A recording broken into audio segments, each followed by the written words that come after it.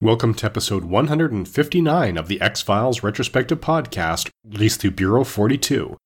I'm your host, Blaine Dowler.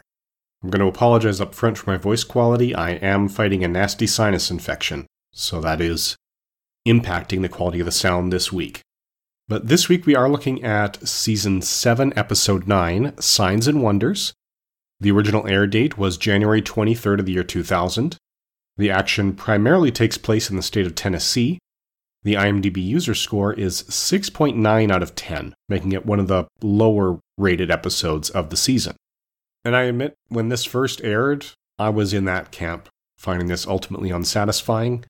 It starts off with a rather frantic young man packing a suitcase, packing a gun, trying to get out of town, but he ends up surrounded by snakes in his car, tries to shoot back to defend himself, but ends up dying.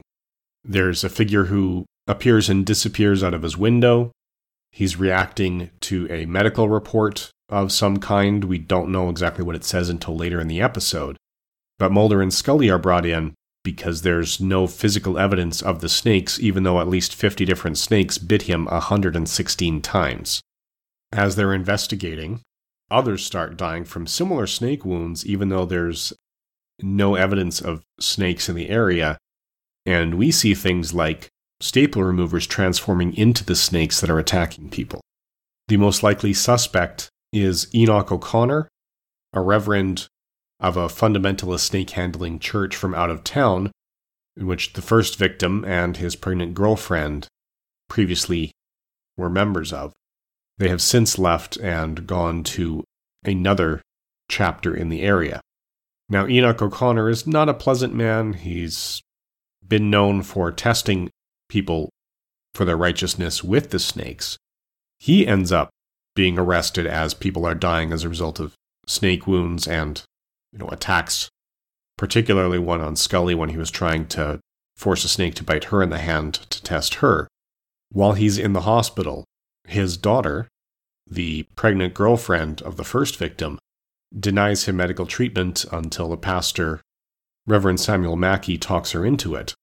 So she allows the anti-venom treatment, but before that can be administered, the venom is visibly ejected from Enoch O'Connor, and he stands up and takes his daughter back with him. When she gives birth, it's not to a baby, but to a litter of snakes.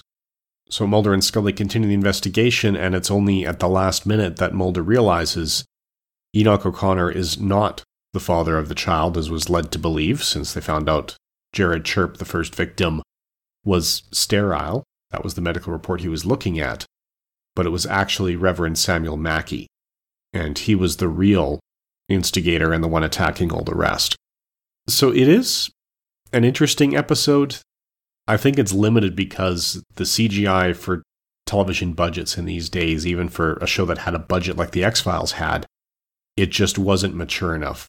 And the CGI morphing and CGI snake at the end are just entirely unconvincing, and it drives the audience out of the show. It also may rub some people the wrong way and get the low rating. Watching it now that I'm analyzing it for the podcast and trying to think about it on more than just a does it entertainment level, I realize that this does not necessarily reflect favorably on churches. The snake handler who was attacking people is shown to be righteous, and his faith is the only way to explain the venom from all those snake bites being ejected from his body and having him walk away fine. Meanwhile, Reverend Mackey, who's much more accepted and telling people what they want to hear and is a much more popular minister, he's the one that is potentially the devil or a demon of some kind. He's certainly feeds himself with a snake that comes out of his mouth that he feeds with mice. So it is very much of the ilk of the Old Testament God rather than the New Testament, so vengeful and fearsome. And this is the fourth of 5 episodes written by Jeffrey Bell. The 5th episode will not come until 2001.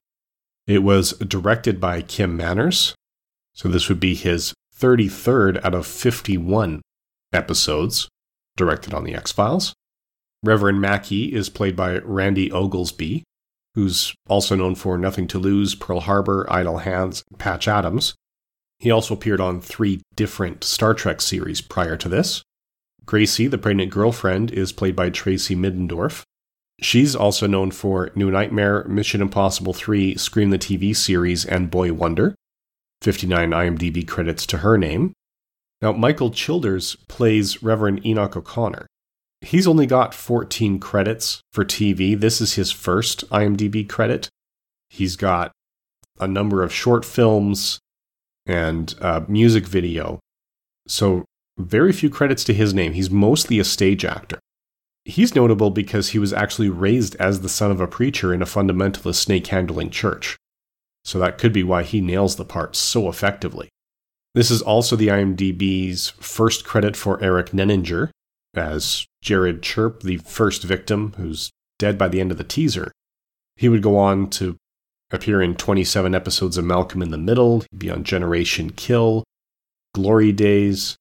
He now has 54 credits to his name and is currently filming an upcoming show called Medical Police.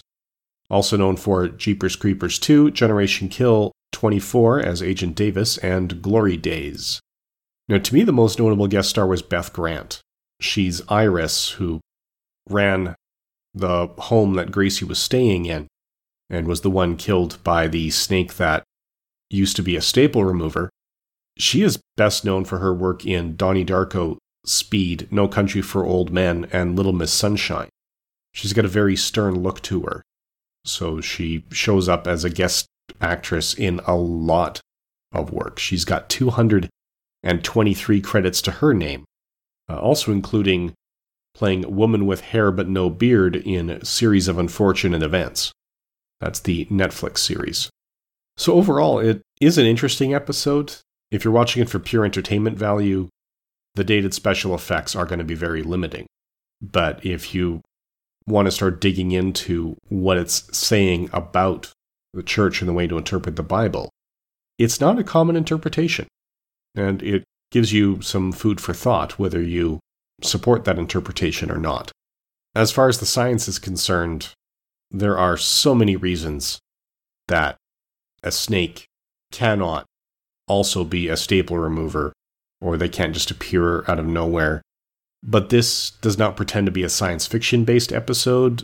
This is all about religion and fantasy and magical elements, just doing the impossible through sheer force of will. So in that regard, there's really no issues with the science because it's not pretending to follow science. It doesn't work, but it doesn't detract from the episode because they don't pretend to make it work. That's all we have to say about Signs and Wonders. Join us again in 2 weeks' time when we look at Sein und Zeit and Closure. Thank you for listening.